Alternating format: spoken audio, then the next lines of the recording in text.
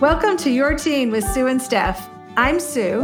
And I'm Steph. We are the co-founders and owners of Your Teen Media, the resource for parenting tweens and teens. Phyllis Fagell is our guest, and she's amazing. We are such big fans of hers. She wrote the book, Middle School Matters. And so we're going to talk about middle school and all about how the pandemic is affecting and will affect kids this coming year when it comes to how school works. We are going to share what we wish we had known when our oldest went to middle school, because we did get better with each kid. So we started to be the ones who did know. But that first time, you just don't really know. All right, before we get to that, let's talk about us. Because doesn't everyone want to hear about us?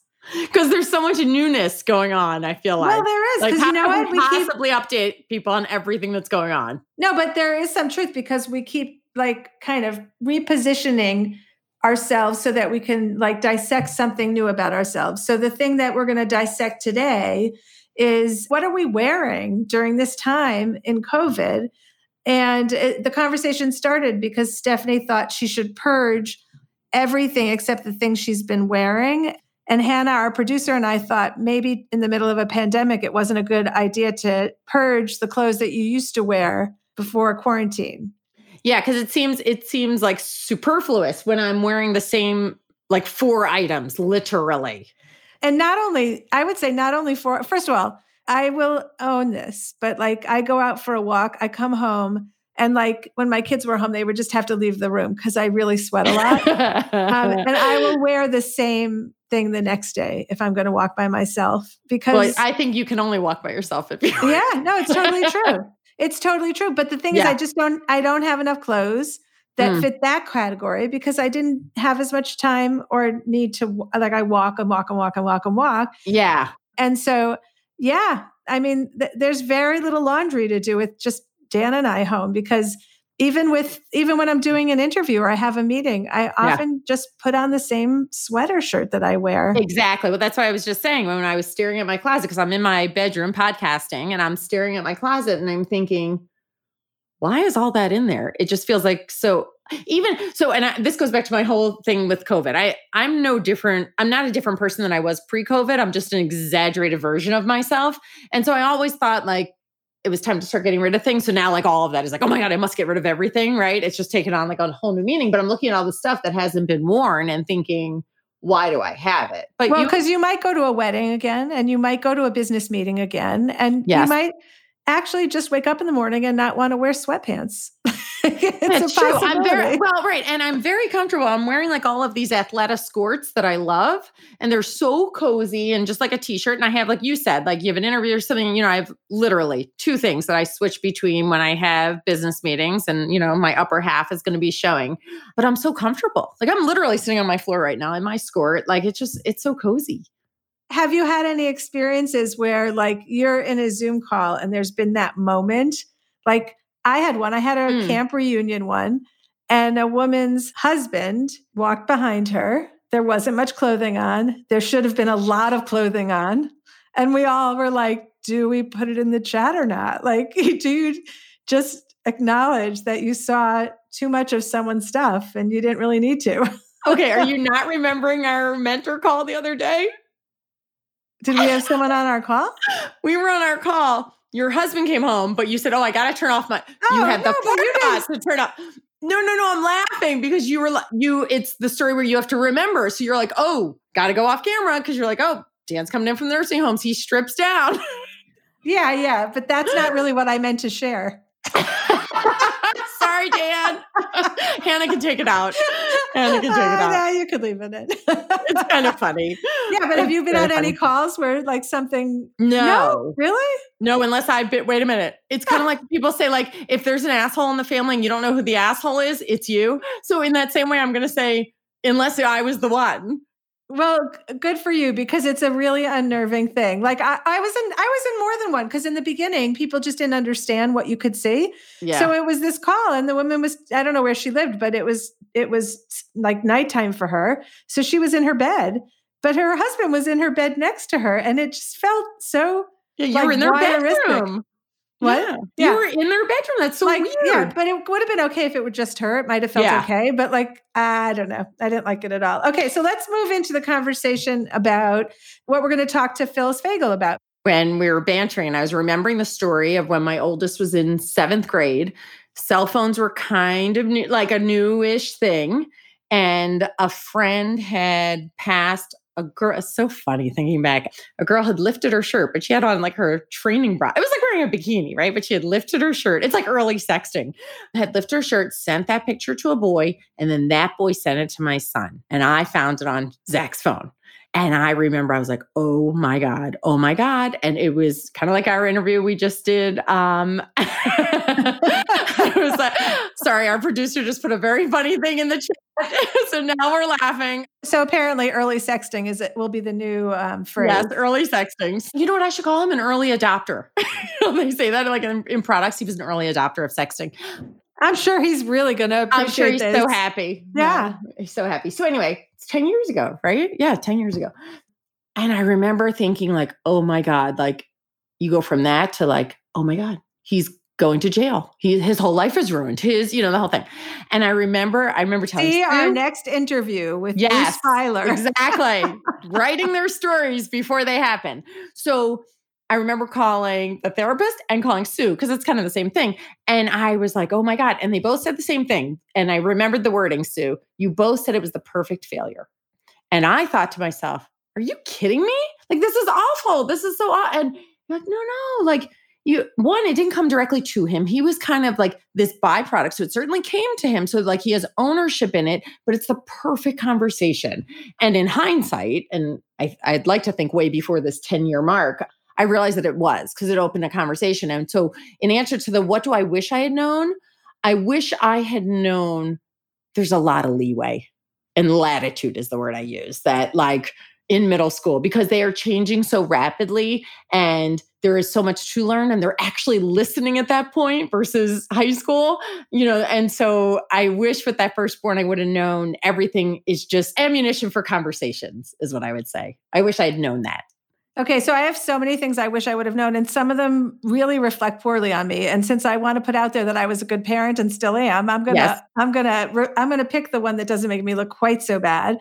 But I do really wish that I knew that friendships were volatile in middle school developmentally, like they need to be. Because if every day you show up testing on a new face and a new personality and trying to see like what uniform fits well on you and who do you want to be in the future. And if I knew that was imperative to figure out who you want to be as a person in life, I would have looked at those moments so differently. Like they were so painful for me to see friendships that I was invested in way too much. I loved the friendship. I loved the kids. And to see those friendships fracture, I was as devastated as my daughter and didn't do her any service in handling it that way. Like to be able to step back and say, this is what's supposed to happen. I feel like I knew better with the kids after her to say, you know what, that it happens. It hurts and it feels like a loss, but it happens and it happens to everybody. And my firstborn did not get the benefit of that perspective. This goes back to something, Sue, you and I have talked about a billion times. My firstborn's a boy, Sue's firstborn is a girl. And I often wonder how those stories play out when first-time parent combined with first daughter, I think is a very unique experience. And I find that most of my friends, because my first was a boy, most of them have boys because that's how we kind of gravitated towards each other. And those friendships are different. And I think the experiences of the boys are different. I'm fascinated by this because I do think it's really different when that firstborn is a girl. I think I want to interview someone about it and just dive. I'll tell you, like, I know it's entirely different because I invested in those relationships as if they were mine. Yeah. And so I mean, one of the things that I don't necessarily want to own up to, but I will right now, is that having a girl in middle school when you don't really understand developmentally what's going on, can bring you right back to being a girl in middle school. And so all of those relationships and all of those emotional hurdles that were taking place, I was right back in there with her. Yeah. And what the healthiest thing is to be a little removed from it, maybe a lot removed from it, and able to kind of reflect on what's going on for your kid instead of being in the weeds with them. So I don't think that I've never felt that way about my son's friendships. I love them. I love those kids, but they, I'll feel sad if they end, but this was devastating. Yeah. Just very different. Very different. Up next is our conversation with Phyllis Fagell, the author of Middle School Matters. We can't wait for you to join us.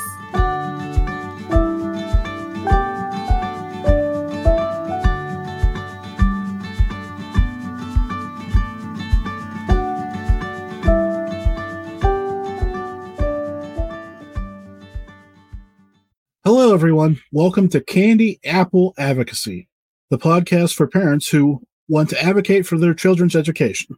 I'm Jim Mallard, and I'm here with my wife, Tabby. We've been through the trenches of raising kids in the school system and know how tough it can be, but we also know how essential it is to advocate for your child and their education. That's why we started this podcast, to share our experiences and insights with other parents to help them become more effective advocates for their children. On this podcast, we'll talk about everything from general education, general school advice, the school choices you have available to you, different education styles, individualized education plans, 504s, and all those key terms that you've heard but don't know what they are. We'll talk to experts. We'll also talk to parents and hear their stories. We'll share our stories with you and give you tools you need to be a strong advocate for your child and yourself. Whether you're a new parent or have been in the game for a while, we invite you to join our community. Let's advocate together.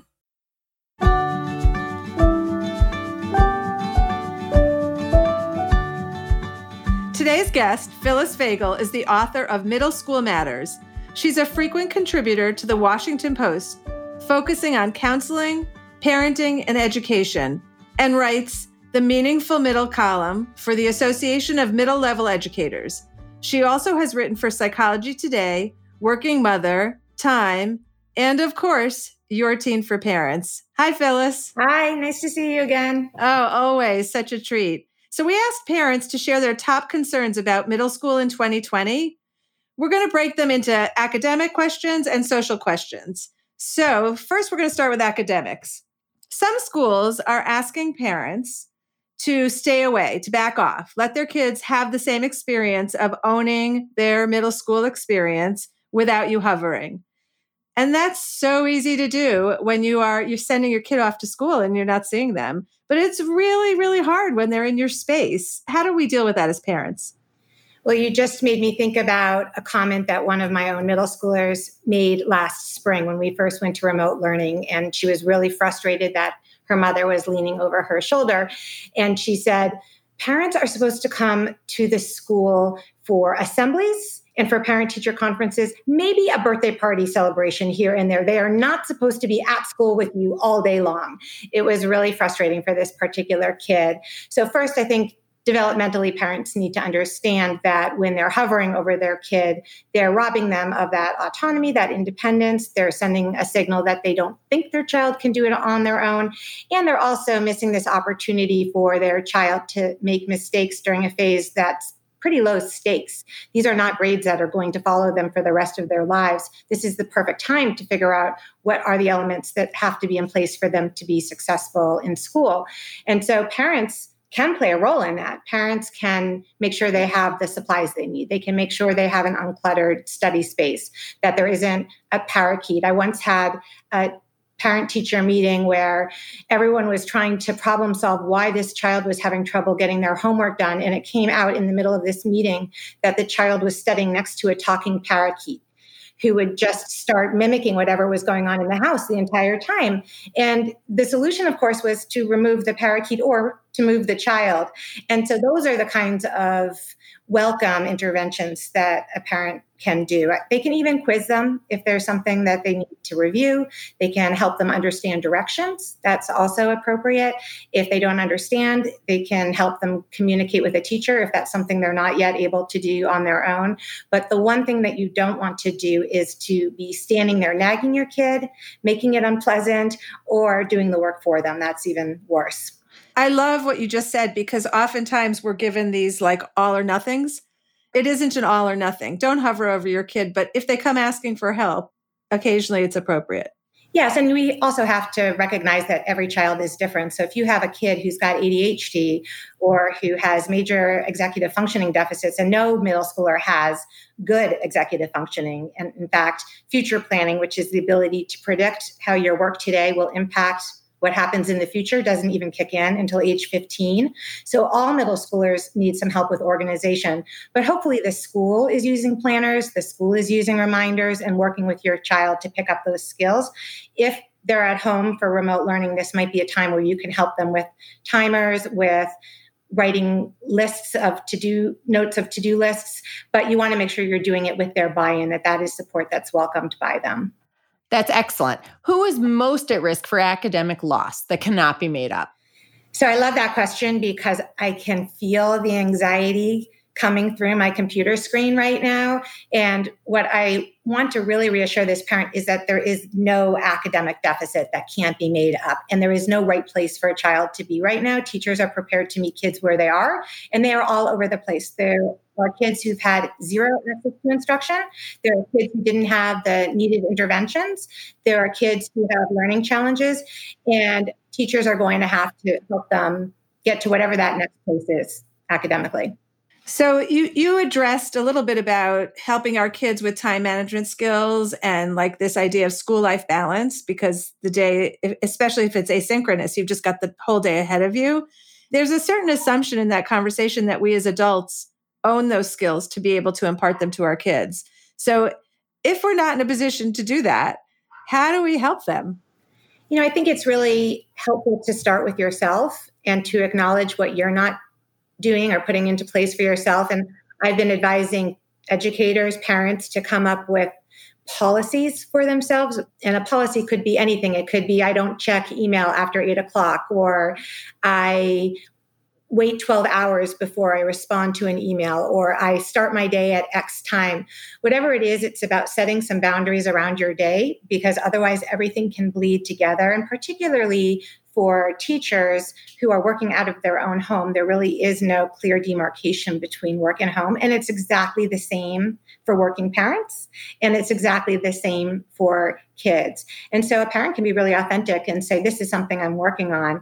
I all of a sudden realized I never shut down. I'm always partially on, which means I'm constantly in this state of either worrying about something I haven't done, working on something, or worrying that there's something I've forgotten, and it's starting to wear me down. And so here's what I'm going to do to help myself with that.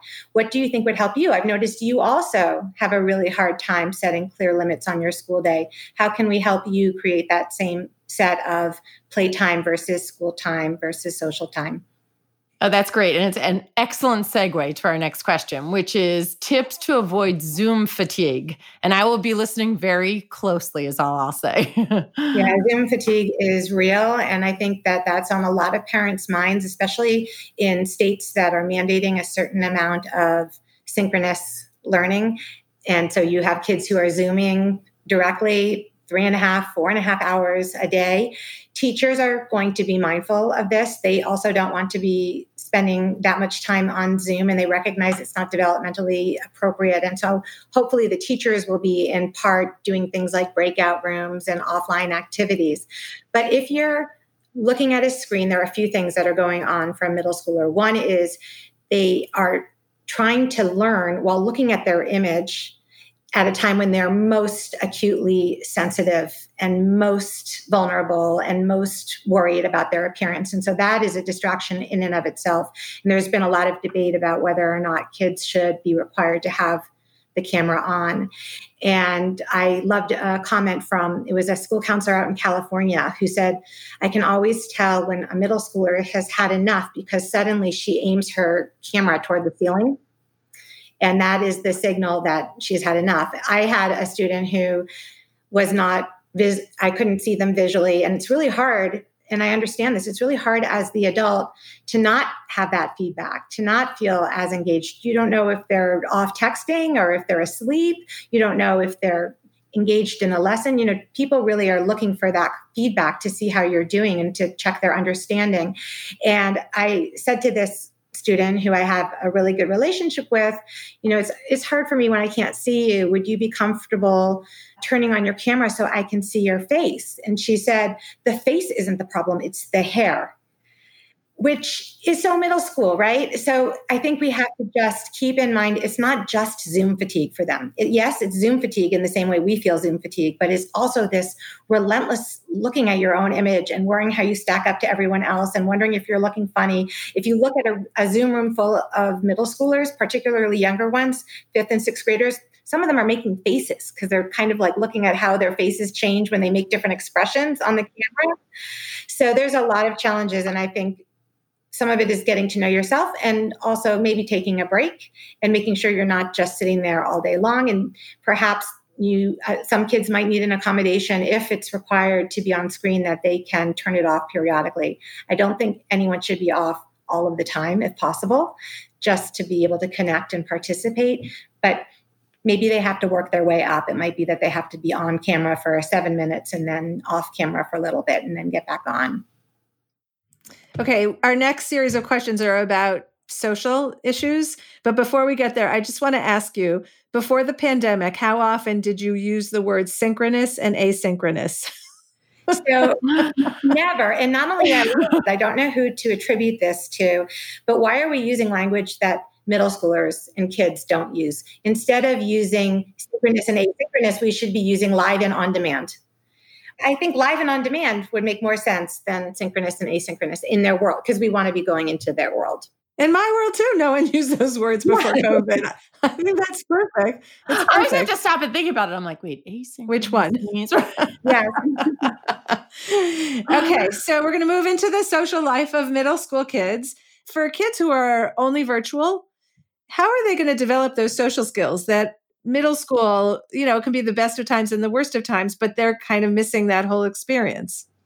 It's funny. I got a direct message or actually a tweet from someone I don't know who said to me, help, my daughter has 3 best friends and she's in 7th grade and all 3 of her best friends are in cohort B and she's in cohort A and she's already panicked and worrying that she's going to be left out. What should we do? So one thing we want to keep in mind as we're thinking about kids' socialization, as we're thinking about remote versus in-person or live versus on-demand, is that kids have all of the same developmental needs and insecurities, no matter how they're learning, no matter how they're socializing. What's different right now is that their sensitivity is heightened because they aren't getting the visual cues in the same way. Even Zoom has a bit of a delay, so you can miss a little bit of the context. They aren't having these opportunities to make up in person the next day if they get in a little bit of a fight. If somebody is just kind of lost in their own world, which many of us have had that COVID fog, whether we're an adult or a kid, and just isn't as social for a while, they may have a friend out in the ether who's wondering if that person has written them off forever. Because in the absence of those interactions, it can feel like maybe it's intentional. And so we need to be reminding kids frequently that this is a time period where they're going to be more sensitive, where it's easier to have miscommunication, where we have to follow up and ask more questions to ensure we understand the tone and to really assume positive intent, which is something I always work with middle schoolers to do anyway, because the cultural rhetoric is that they're these like mean, horrible kids, and that gets in the way of their ability to trust themselves. And so I want them to start from that place of trust, and being virtual makes it harder for them to trust one another. They don't have those little moments where somebody is supporting one another, where someone says, oh, do you want to come sit next to me in the cafeteria? Or, hey, what did you do over the weekend? It's just so much more artificial. And in terms of the social skills themselves, and this has been a source of stress for a lot of parents, particularly the ones whose kids are not socializing that much online. We want to be making sure they're talking to somebody. It doesn't necessarily have to be a same age peer, but every few days at least, maybe they can FaceTime or Skype or Zoom with somebody, whether it's a grandparent or a cousin or a friend, just to make sure they are practicing those social skills in some capacity. And there are some areas, and I've been talking to a lot of physicians about this because I really feel it's so important that kids have opportunities to connect in person and to even touch if it's possible. So I've been asking infectious disease physicians, what can kids do? Is it okay for them to have a socially distanced bike ride where they're wearing masks? Where is that limit? And most of them are saying, it's gradations of risk. There's never no risk, but it's gradations of risk. And there might be opportunities for parents to allow their kids to socialize in safe ways that is not through a screen. And particularly now, while the weather is nice, that might be something we want to be trying to make happen for them. As teens can be together again, will there be another difficult transition, maybe the opposite to isolation, coming back the other way? What do you foresee there? All of the normal middle school emotions only amplified. So if kids are normally unsure of where they fit in the hierarchy, if they're not quite sure where their peer group is, if they're struggling with shifting peer groups, which happen all of the time in middle school, add to that the stress of the pandemic, all of the uncertainty about whether or not they might even have to go back into remote learning again, all of the shifting dynamics that would have happened anyway, but on top of the sensitivity they were experiencing during the remote learning. And I think that kids are going to be feeling very vulnerable, very insecure.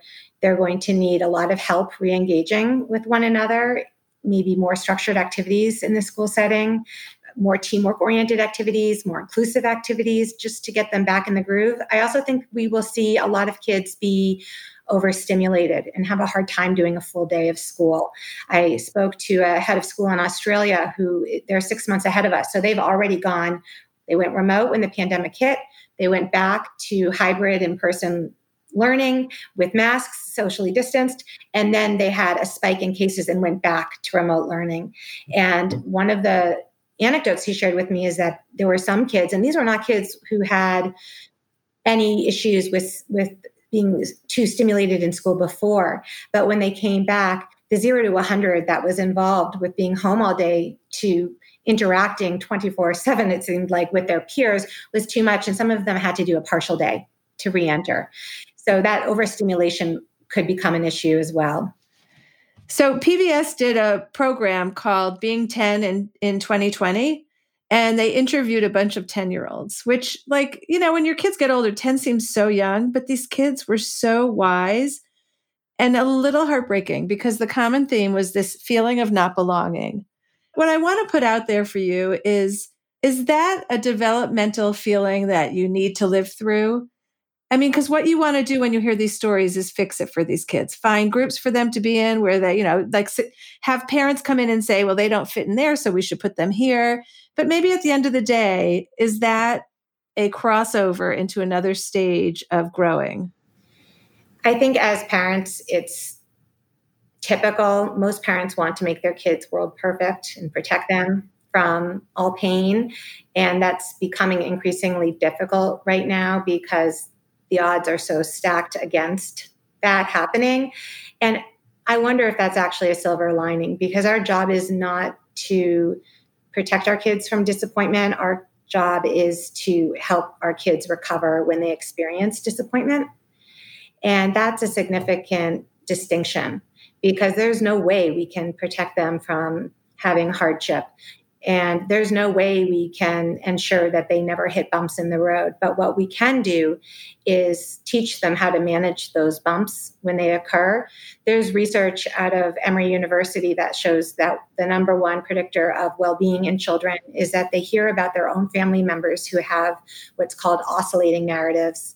They didn't go from 7th grade to success. They maybe started a business that failed, or they were the first in the family to go to college. And we want to be telling our kids those stories. And we can also find examples of that in biographies and literature, in history, because right now, and I was talking to an author named Bruce Feiler, who wrote a book called Life is in the Transitions. And it's just stuck with me all summer because he thinks that the gold star silver lining of this pandemic is that our kids are going to, at a young age, have to develop these transition skills, have to learn how to bounce back from mistakes, from disappointments in a way that some adults haven't yet learned how to do. And given how much of our life is spent in transition, it could be a hidden gift from all of this. Now, I tried telling that to one of my own kids, full disclosure. And I said, there are some gifts here. I was talking to somebody who said that we have an opportunity to develop self-awareness, to really sit with our own thoughts.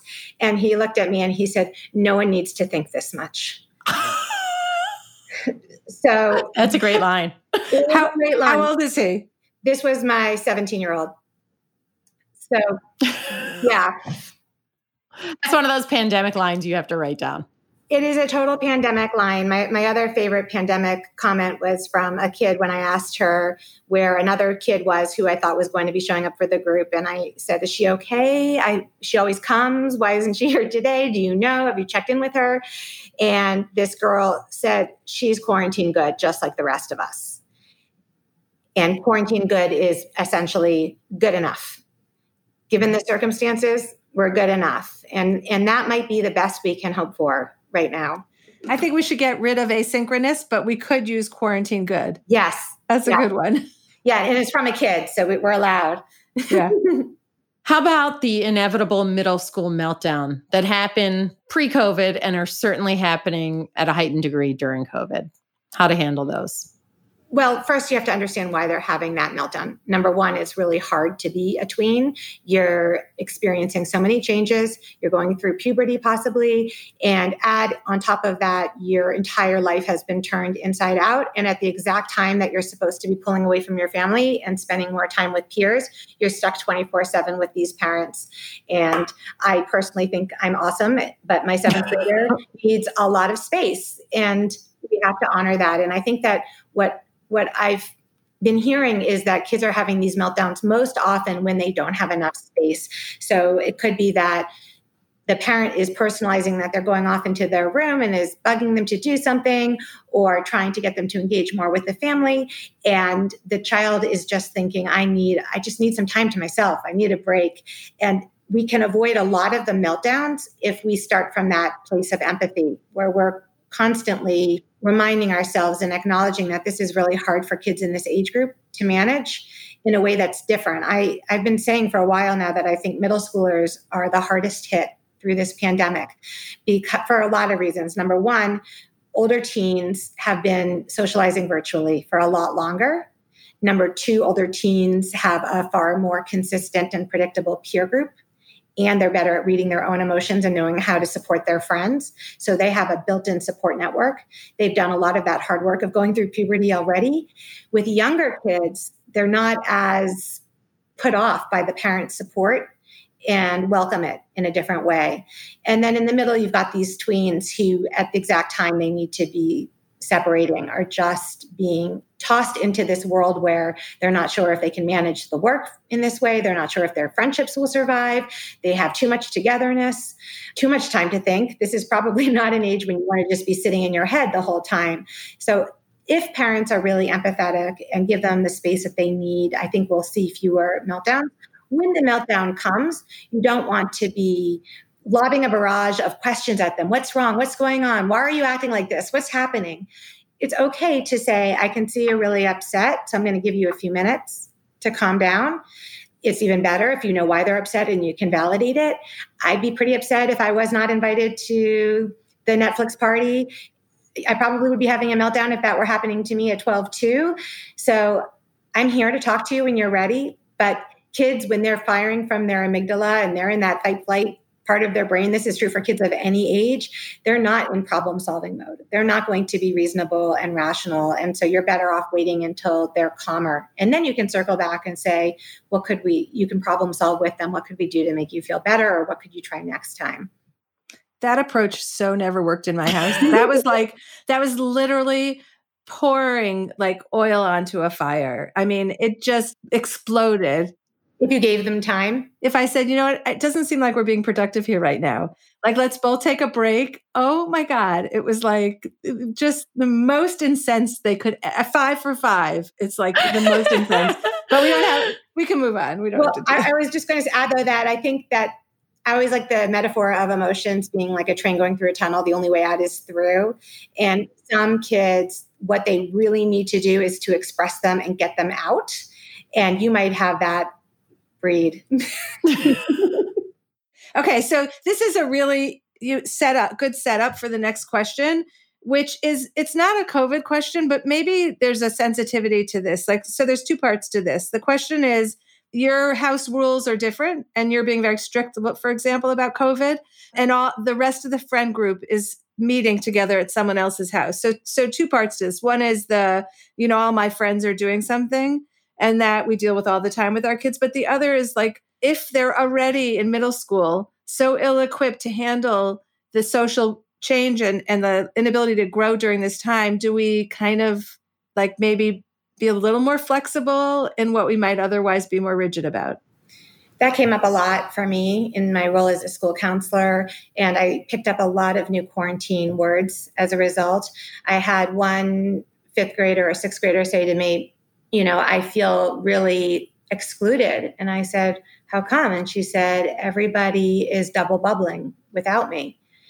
And double bubbling was, she explained, cluster quarantining, which is essentially what you're talking about. And it's pandemic FOMO. So it's the same FOMO that kids are experiencing all of the time, but it's the 2020 version.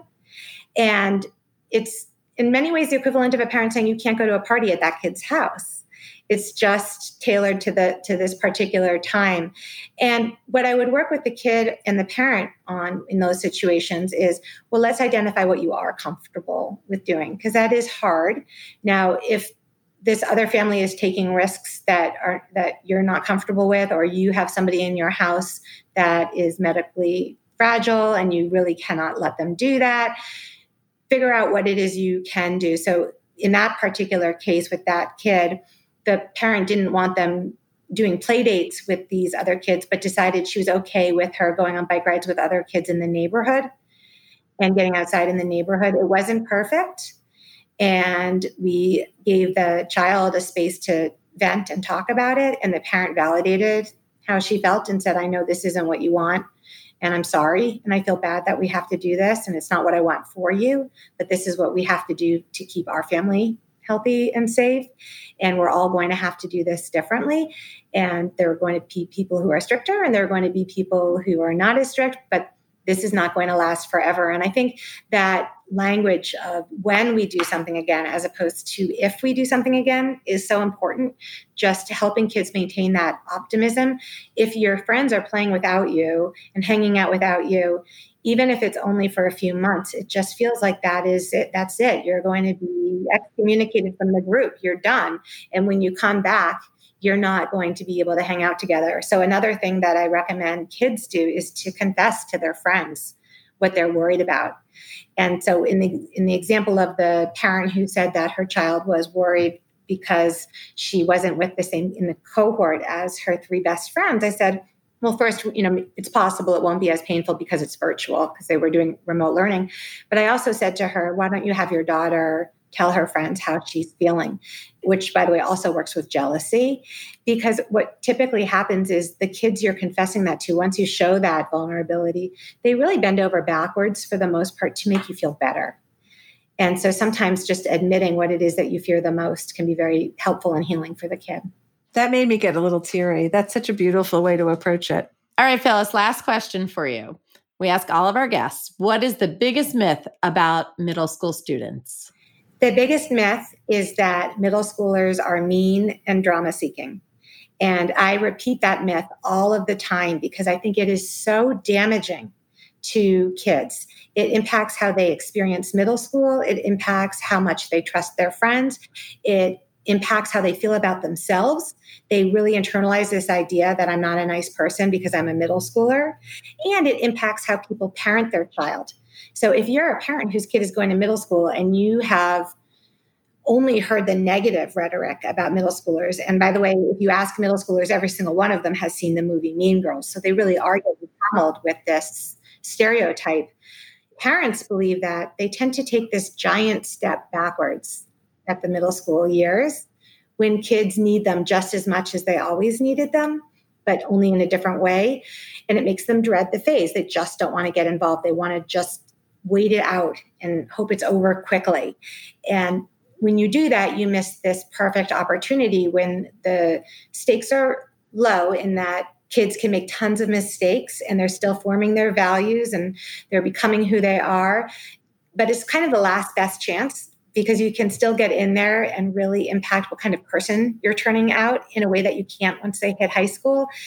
And they really need coaching. They just don't want you hovering. The first question you asked me was, should they be watching their kids do their homework?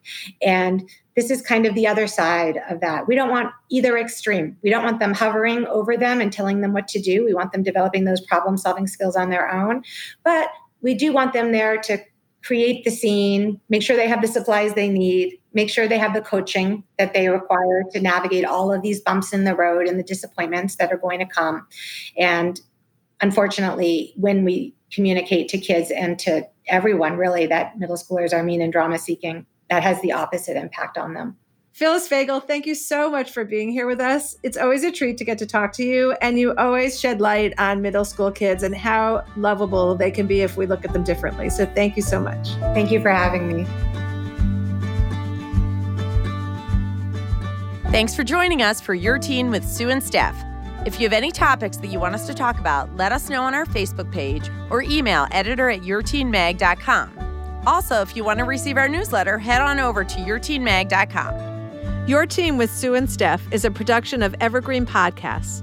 Special thanks to executive producer Michael D'Aloia, plus producer Hannah Leach and audio engineer Eric Koltnow. If you like today's podcast, please leave us an iTunes review or send the episode to a friend. You can find more from us at yourteenmag.com, at evergreenpodcast.com, or anywhere you listen to podcasts.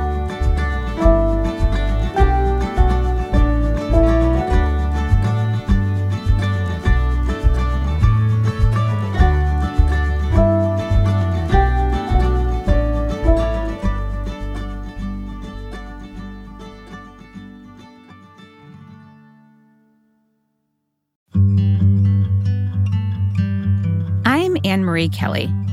Wild Precious Life is a podcast about dreaming big, digging in and connecting across distance, division, and loss.